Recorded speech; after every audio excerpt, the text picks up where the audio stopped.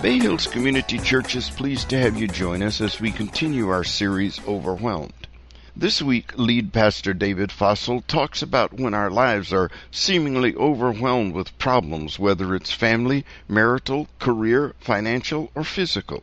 Listen as Pastor Dave gives us some principles that will help us navigate through the storms or problems in our lives.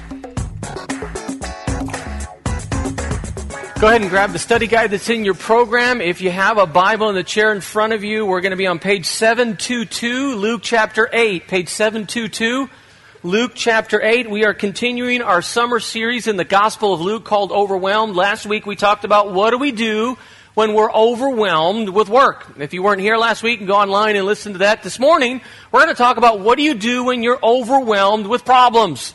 With family problems, marriage problems, financial problems, physical problems, career problems. Every one of us have some degree of problems. Now, we become overwhelmed with problems when one of two things happens. We either have one or two really, really big problems, and they overwhelm us, or we have 200 to 300 small problems and just the mass quantity overwhelm us. Either way, this morning we're going to look at some principles that I think are going to bless you and help you navigate through the problems or the storms that you encounter. The story we're going to read about is a story in which Jesus calms a storm and solves a problem for the disciples. We're going to start by reading it. I don't have it on the screen for you this morning, so follow along, or you can just listen to the story. It's just a couple verses. It says, one day Jesus said to his disciples, "Let us go over to the other side of the lake." So they got into a boat and they set out, and as they sailed, Jesus fell asleep. A squall came down on the lake, so the boat was being swamped and they were in great danger. The disciples went and they woke him and they said, Master, Master, we're going to drown." He got up and he rebuked the wind and the raging waters, and the storm subsided and all was calm. "Where's your faith?" Jesus asked his disciples. In fear and amazement, they asked one another, "Who is this? He commands even the winds and the waters, and they obey him." I'm going to try and give you 4 or 5 observations based upon this story and passage that are hopefully going to help you navigate through a storm or deal with issues and problems. But before we do and get into the text, I'm just curious, how many of you, by a show of hands, have seen the blockbuster movie created by Hollywood based upon this story in Luke chapter 8? How many? Just show of hands. Very few. Very surprising. It's first service either. What I want to do is I want to show you 30 seconds of a clip of a movie based upon this story right here. Watch it on the screens.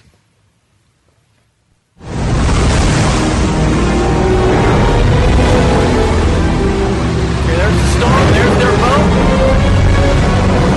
In a minute, you're going to see the disciples. Here they are. Watch. There's Andrew. And there's Peter right there.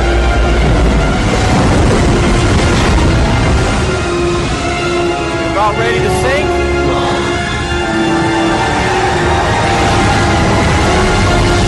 Watch this.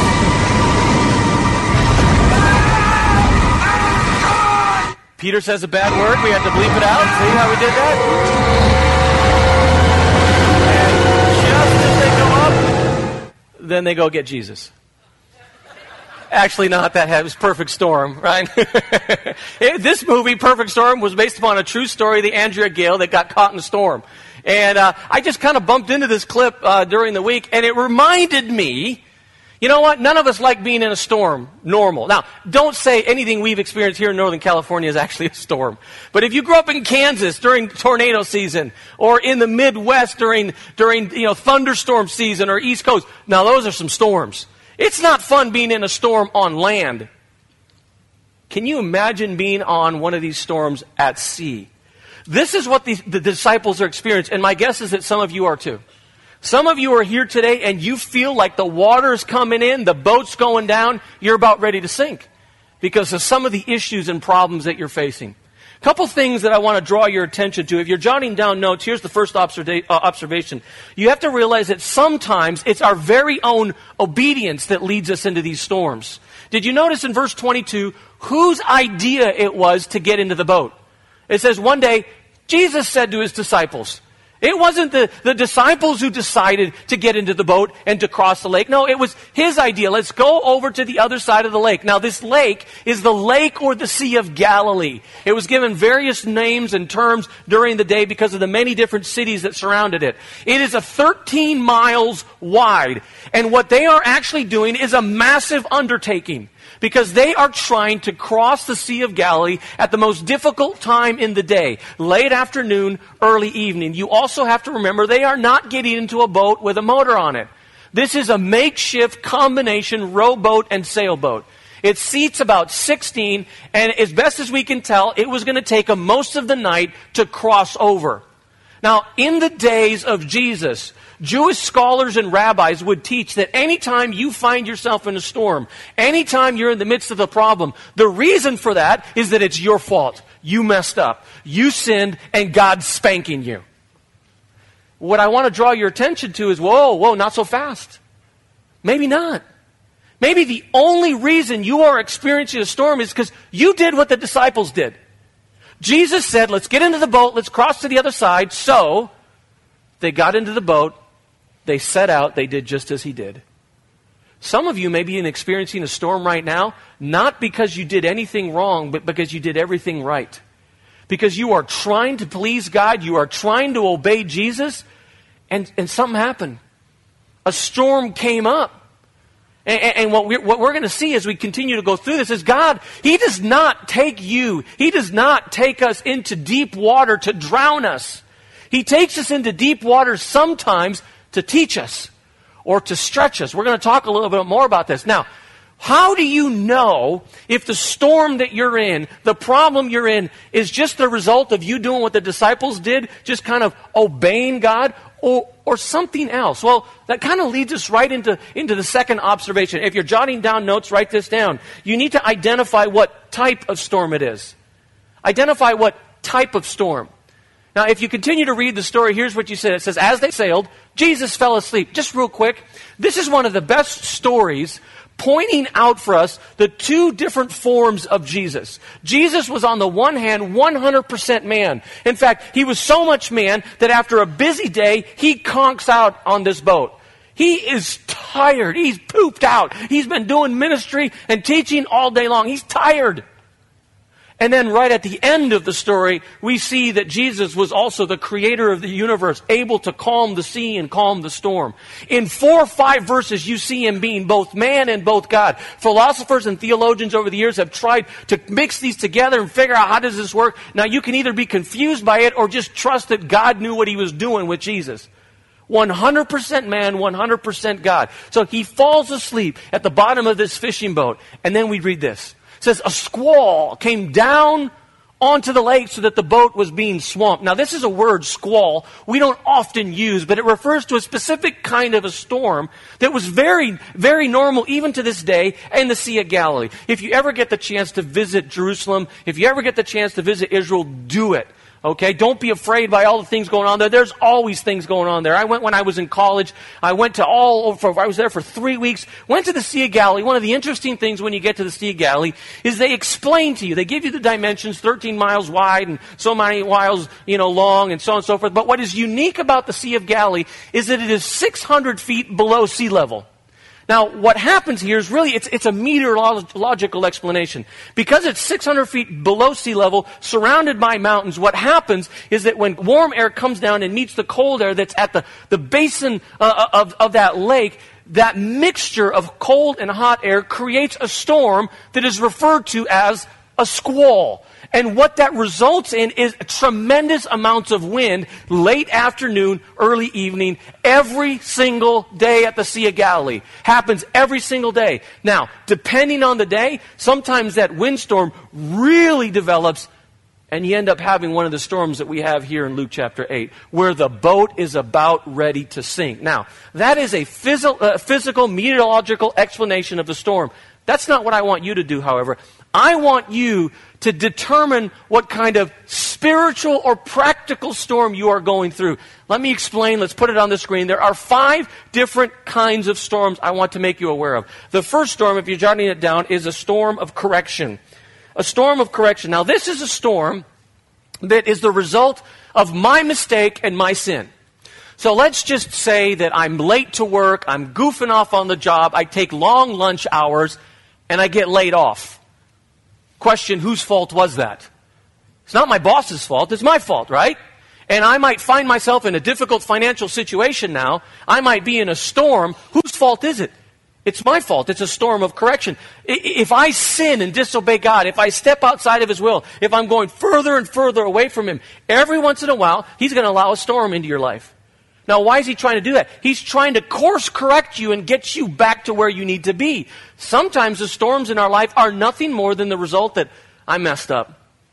I committed a sin. Now, sometimes we don't see it. Let me explain it this way. Let's pretend you're walking in the woods. You see a bear, and this bear has their leg trapped in one of these hunter traps. And you want to help the bear, but it's dangerous. He's upset, and he's growling. So you decide you're going to go get a tranquilizer gun and to kind of calm him down so you can help him. So you come back, and you get to where the bear's at, and you point your gun at the bear. Question, what's the bear thinking at that very moment? Oh, crap. I'm going to get shot. All they want to do is hurt me. Who is this dude trying to hurt me? Right? So you shoot the bear. He gets groggy. He falls down. Now you go over to the bear.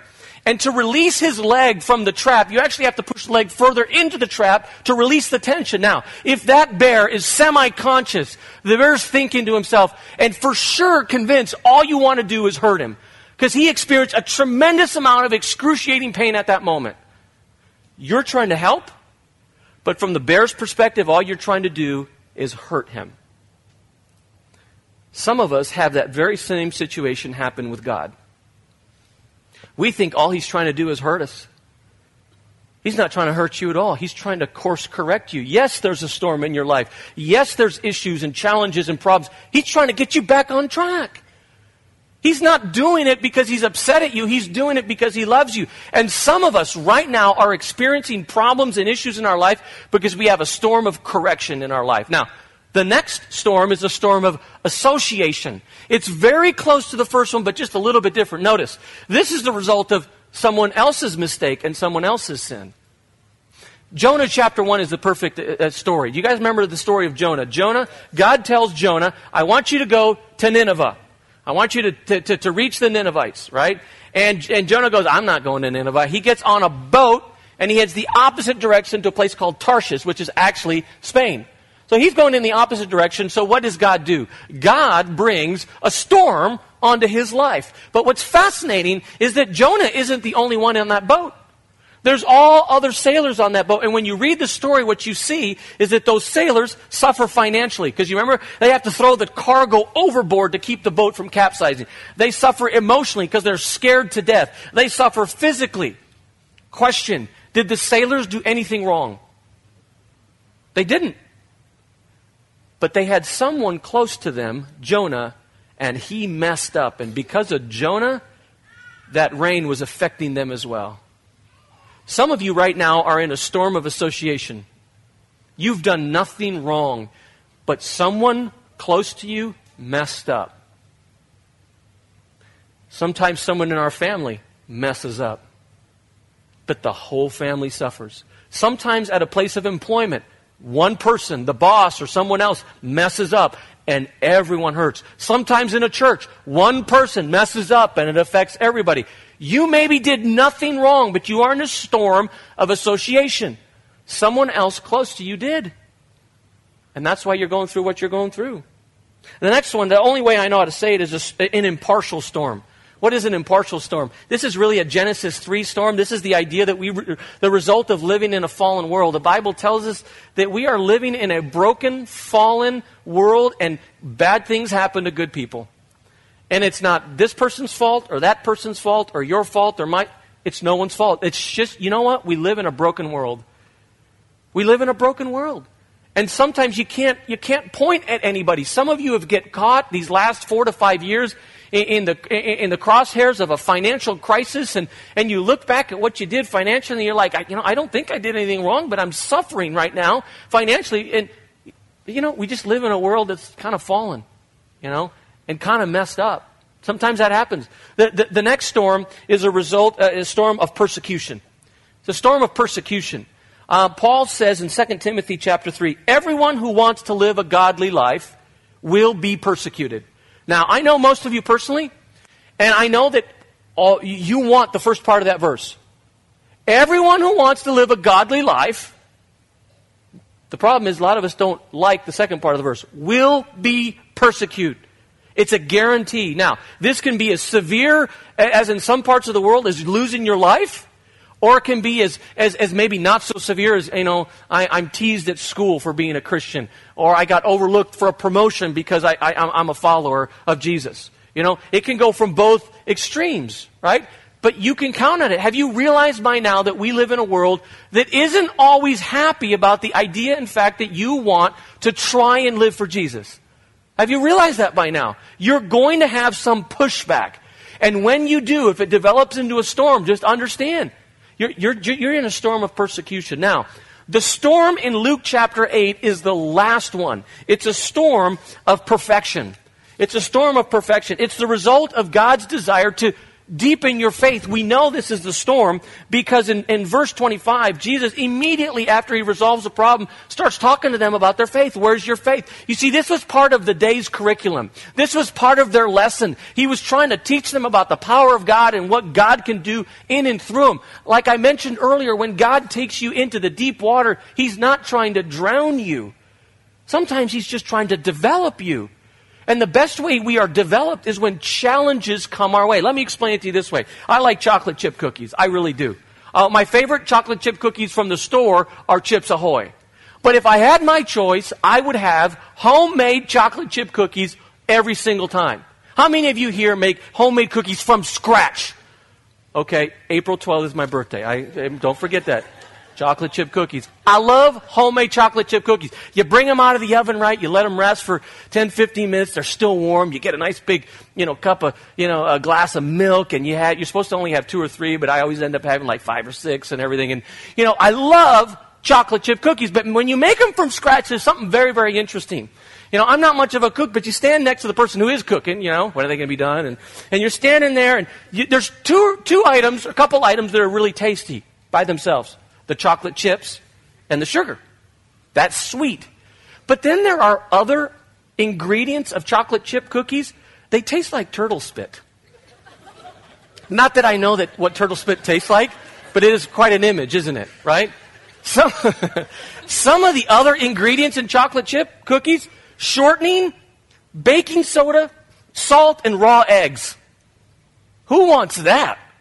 But the most fascinating thing happens is when you take these really good, tasty ingredients, and you take these ingredients that don't taste good, and you stir them together, and then you put them on a pan, and you stick it in an oven at 300 plus degrees for X amount of minutes, you pull it out, and you got these delicious cookies. Do you realize that that's what God is trying to do in some of your lives? You see, what he does is he takes something good about you, and every one of us has something good in us.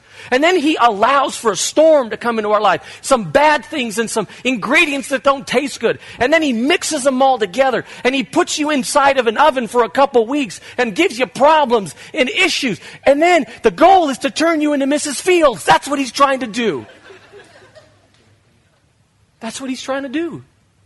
He's trying to develop you. He's trying to stretch you. Now, here's the key, and I'm spending a lot of time here because this is important. You're going through a storm. Identify what type it is. Once you know what type it is, you're almost there to figure out what to do. Let's just go through it real quick. If you are right now in a storm of correction, in other words, you messed up somehow or another, what do? What's your action step? Fix it, or confess it, or change it, or stop doing it. That's the action step. Change. What happens if you're in a storm of association? Now, this is a little bit trickier because sometimes you can't avoid, family members that, mess something up, right? But in some cases you can. Some of us may have to make the decision, there's certain friends I'm not going to hang out with anymore because every time I'm with them, something not good happens because of what they're doing. It's a storm of association. That's your step. What about if you're in an impartial storm? You just kind of live in a fallen world. What do you do then? Well, a couple suggestions. You can either ride it out. What does that mean? That means just tough it out. Tough it out. Hang on. Ride it out. or you can row your way out. In other words, yeah, you got stuck in this financial crisis. Fight. Keep fighting. Trying to make that dollar stretch. Do what you can. So you ride it out, hang on, or you row it out, fight, and try and get out of this mess. Or you put on your life preserver and your life jacket and you jump ship. I'm not kidding. You jump ship. Like the great philosopher Kenny Rogers once said, you got to know when to hold them and know when to. You got to know when to fold them sometimes. I'm not kidding you. You got to have the wisdom. Where do I go, right? What do I do? There's those three options. Ride it out, row it out, or jump ship. What happens if you're in a storm of persecution? The only reason that you're involved in this problem is because you're living for Jesus. What do you change? Nothing. Don't change anything. You're doing exactly what God wants you to do, and you're getting hammered for it. Do it anyway, because you're going to get reward on the back end. Don't change a thing. In fact, if you change something, guess what might happen? Now you just step out of one storm, and now God's going to give you a storm of correction. Now, you were doing exactly what I wanted you to do. Okay? What about the last one, the storm of perfection? Trying to figure out, what is he trying to teach you? What is he trying to teach you? There's something he's trying to teach you. So, we spent a lot of time here, but this is important, okay? Identify what kind of storm it is, okay? Let's keep reading. Verse 24, one of the things I want to encourage you to do is don't hesitate to ask for help.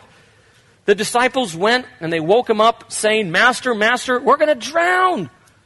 We're going to drown. Now, let me tell you something about the disciples. I know you already know this, but let me remind you of this. This is a group of guys who is in the inner circle of Jesus. They have a privileged position, front row seat for every single sermon he preaches. At the end of the day, when Jesus is done with ministry, they have a reserved seat in the minivan that's going to take them to Motel 6, and that's where they're going to stay before they go somewhere else. They have a privileged spot. Second of all, 11 out of the 12 are from Galilee. This is their stomping ground.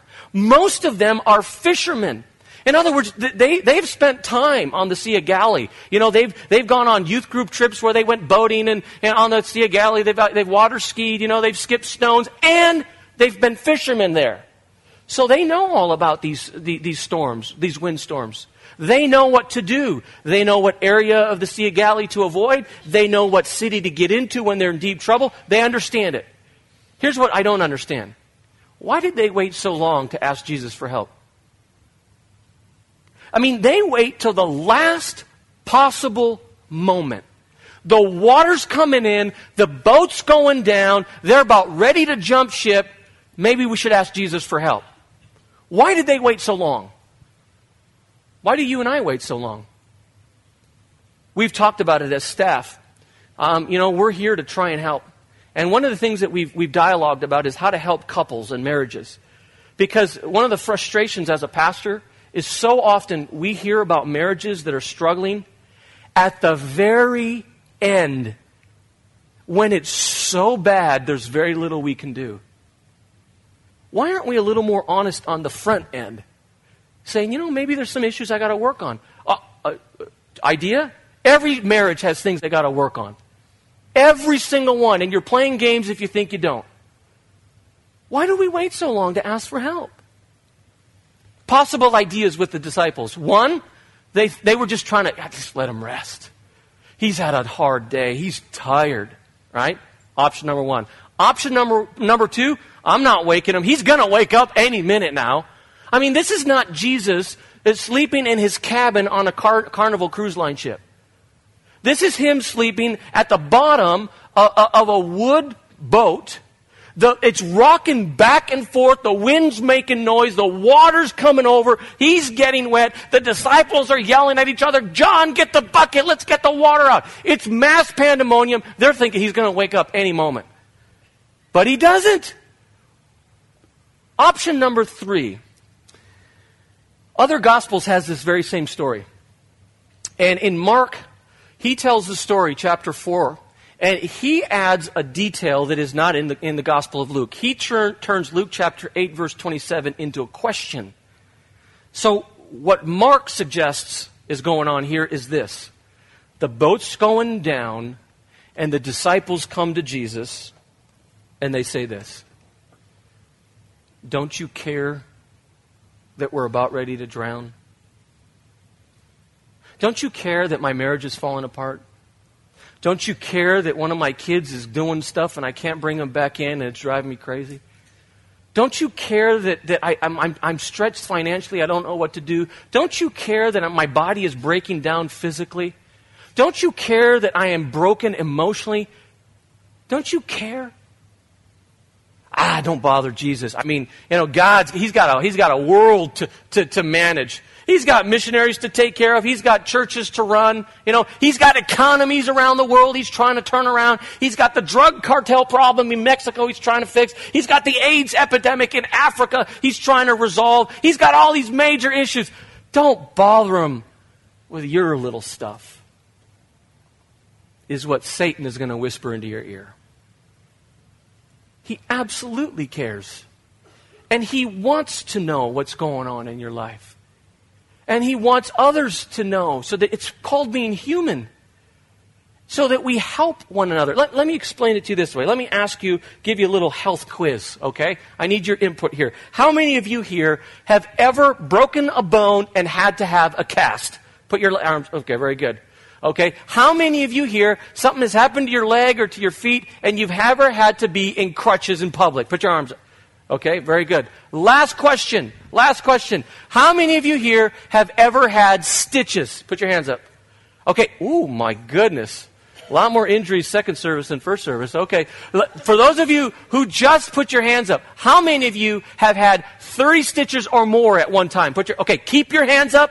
Keep your hands up. Look at these people. You're the reason our health care is so expensive. It's your fault. Has nothing to do with my sermon. I just want to point that out. Here's my point. Okay? When something happens to us physically, we break an arm, have a cast on. We show up to church to work in crutches, right? We have a bandage because of stitches or something. What do we do to those people? To our friends, our coworkers. Oh my goodness, what happened to you? Yeah, I know, I was on the motorcycle this weekend, or I was at skiing in Tahoe and I took a turn. Yeah, something happened at the house, I misstepped. And we tell them the story and we're like, oh my goodness. Yeah, how long are you going to be in the cast? Oh yeah, they got me in here like for 3-4 weeks or so. I can't do anything. And we show them empathy and we encourage, hang in there, And then we say, if there's anything that I can do to help you while you're, all jacked up, then, let me know. We show them some encouragement. Here's the problem. When my bone is broken, you are likely to encourage me. But when our hearts are broken, you can show up on Sunday morning and the people around you don't have a clue that your ship is sinking and it's going down. You're sitting here feeling alone and no one knows. And because no one knows, no one encourages. Could I give you a suggestion? The Bible says this in the book of Galatians. It says, carry one another's burdens. You know what that means? That means when my life's sucking out, you encourage me. It means when your life is taking a turn down, I encourage you. It's why the Bible refers to us as a family. Well, I'm kind of new to the family. So what? You're in. It's what's called being a congregation. When you help someone out. Could I just give you a little suggestion? Especially second service folks, don't run out of here too quick. If you're here today and your boat's sinking and you've got an issue and a problem that feels overwhelming to you, and I know many of us do, could I just encourage you before the service ends, just go over to that room right there. It's called the prayer room. And there are going to be people right there that are willing. If you just tell them 30 seconds what's going on in your life, they'll put their hand on your shoulder and say, let me pray for you. That's called being a church. Being a church. At the very least, remember that Jesus says in the book of 1 Peter, cast all your cares upon me because I care for you. Don't ever let Satan convince you that you aren't important enough for the problems. Don't ever let him convince you that God doesn't want to hear. He wants to hear. Don't hesitate to ask for help, and don't wait till the very last minute. Let's be a congregation. Let's be a church. Let's keep moving. Fourth thing I want to encourage you to do is realize that the greatest storms tend to be within us, not necessarily around us. Toward the end of the story, he calms the storm, and Jesus says this, where is your faith?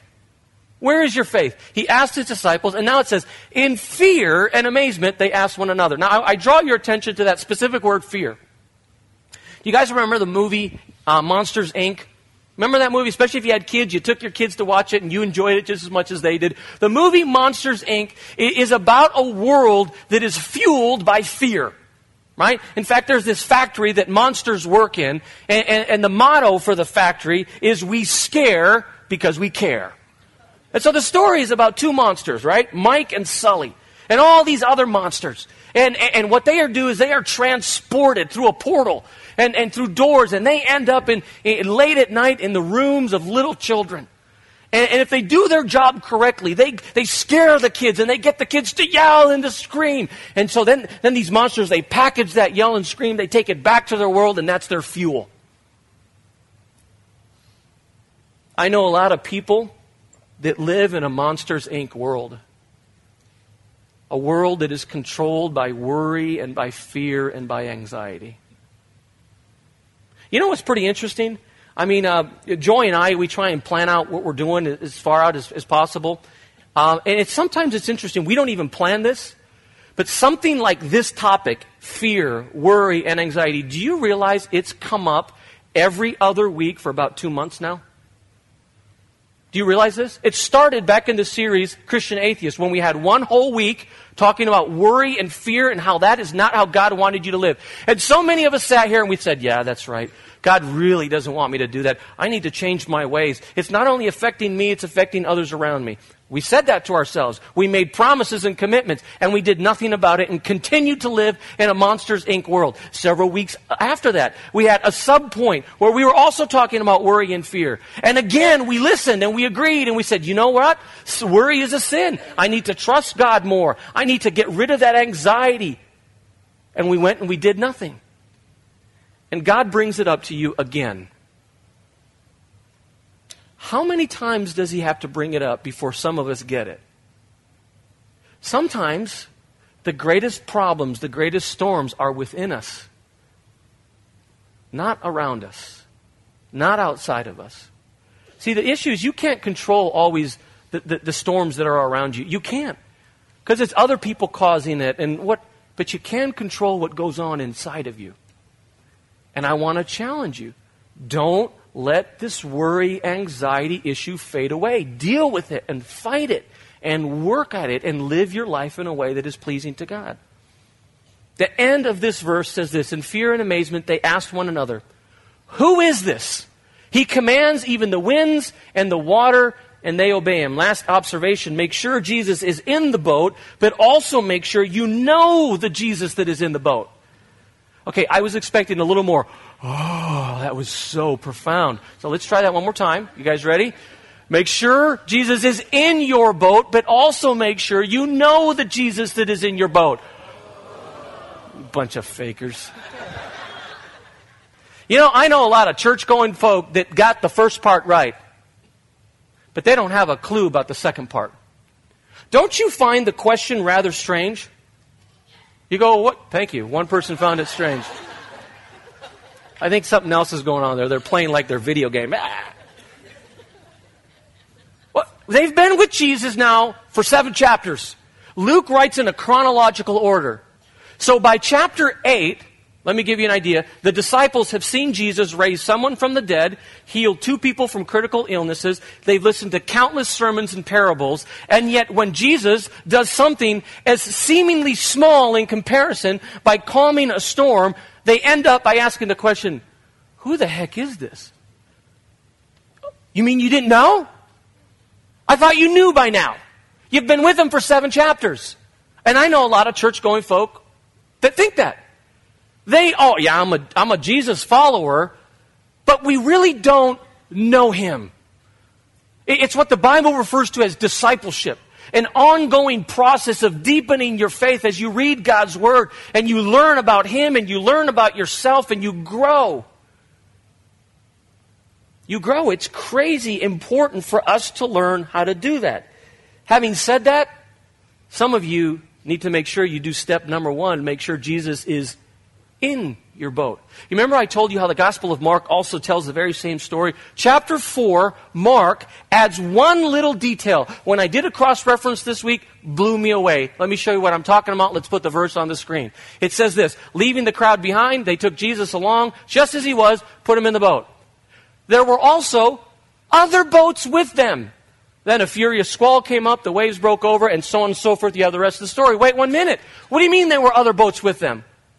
Well, you see, what had happened is that Jesus had preached a sermon. He'd been doing ministry all day long. He was like, dude, guys, I am so tired. Can we leave the crowd behind for a couple hours? Okay, let's get in the boat. Let's head across to the other side of the Sea of Galilee. Except some of the crowd were smart. They also had boats on the beach. They had little dinghies. So they got in the boat and they followed Jesus. There were other boats with them on the Sea of Galilee when the storm hit. So now I have a question for you. When the storm comes, which boat do you want to be in? Do you want to be in the disciples' boat where Jesus is? Or do you want to be in the other boats? Kind of an obvious answer, don't you think? Oh, if I'm going to be in a storm, I want Jesus in my boat. The problem is some of us haven't done that yet. It's what the Bible refers to as salvation. What is salvation? It's two things. It's one, a decision. It's a decision to trust Jesus. It's a decision to place your faith in Jesus, to believe He died on the cross for your sins and gives you forgiveness for your sins and eternity with God. It's a decision that you make, but it's also a commitment. It's a commitment from this day forward, I'm going to live for Jesus. From this day forward, I'm going to try and obey Jesus. From this day forward, I'm going to live a life of faith. It's both a decision and a commitment. And I want to challenge you. Some of you are not going through a storm right now, but you will.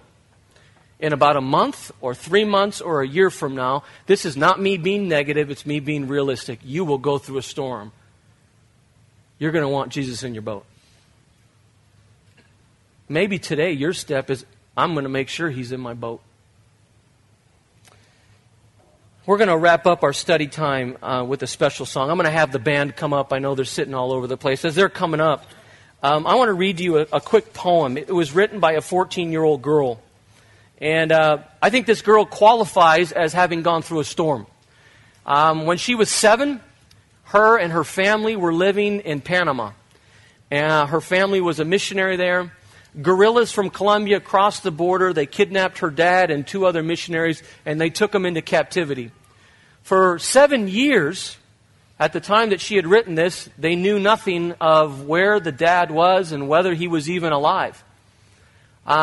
Growing up without a dad and having to go through that as a family, like I said, I think that qualifies as being part of a storm, don't you? She writes this poem, 14-year-old, her name was Dora. There once was a man I once knew, who told me stories every night and laughed at my jokes and held me tight. He told me, don't quit, always fight the good fight.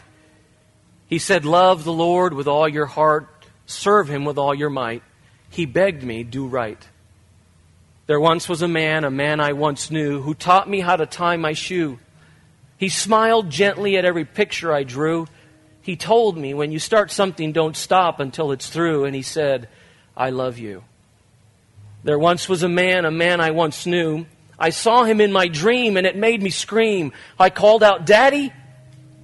But he told me nothing. He had nothing to say. For what can you say when you're far, so very far away? Daddy, I said. Then a voice echoed inside my head as I lay quiet and still on my bed. Again the voice.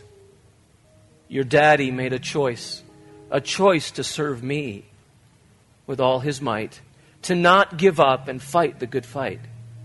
He's doing a job for me and it's not yet through. Just remember, I too love you. There's now a man I now know. He lived and died to save men for their sins. He made it possible for us to be born again. I know because my daddy told me so. And even though He's no longer here, my God will always be near to fill the gaps and show me which way to go. I miss my dad so much, but God has a plan. So for now, I'm just going to wait and watch the work of God's hand. There once was a man I once knew. He's now just a memory. slowly fading away. Dead or alive, you ask, I don't know, I say. So I beg you, pray, pray, pray every night. My daddy knows. I whisper, Daddy, I love you.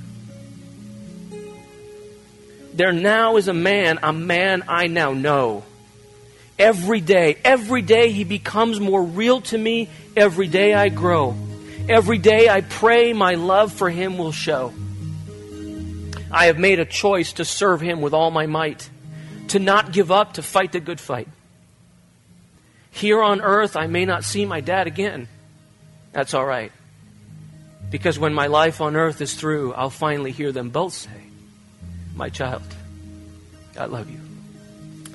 Let's listen to this song and then we'll talk. I've seen miracles just happen. Silent prayers get answered. Broken hearts become brand new. That's what faith can do. Let's pray. As heads are bowed and eyes are closed, maybe you're here today and you said, David, I feel like I'm in that boat and the water's coming over. My boat's sinking. If you're here today and you feel that way, I wonder if you could just real quickly raise your hand so I could pray for you. Just put it up real quick. Many hands. Anyone else? Put it up so I can see. Heavenly Father, I pray that you would encourage those right now that are going through that storm and they're trying as best as they could.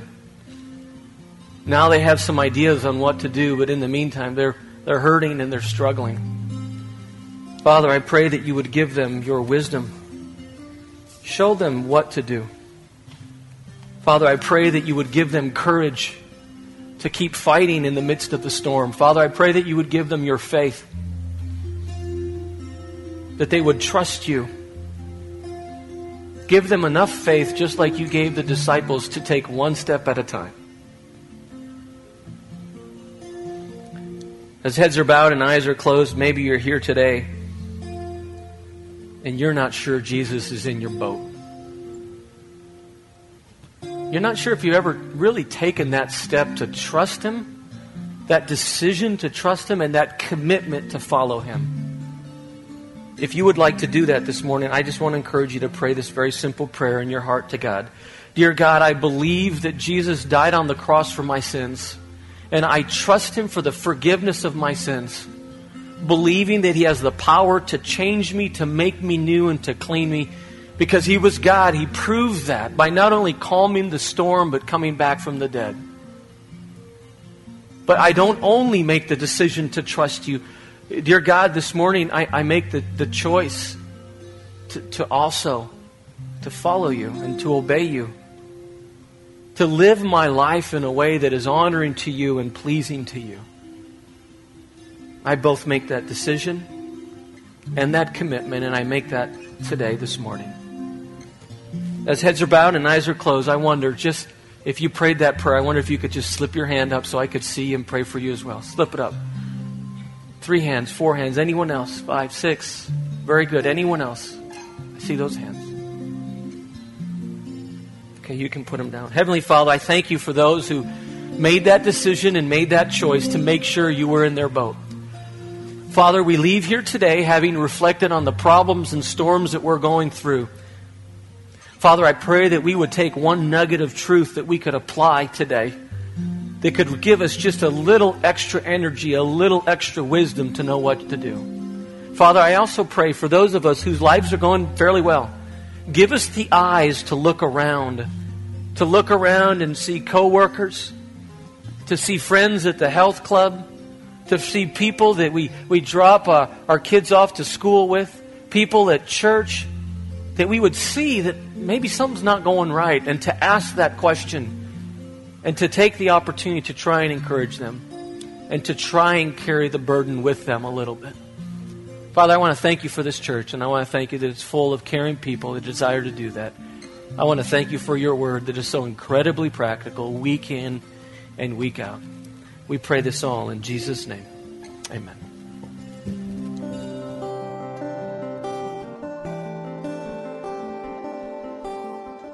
It's our hope that today's podcast has enriched your life and answered questions you may have had. If you'd like more information about what was said in this podcast or about Bay Hills Community Church, you can reach us on the internet at www.bayhills.net.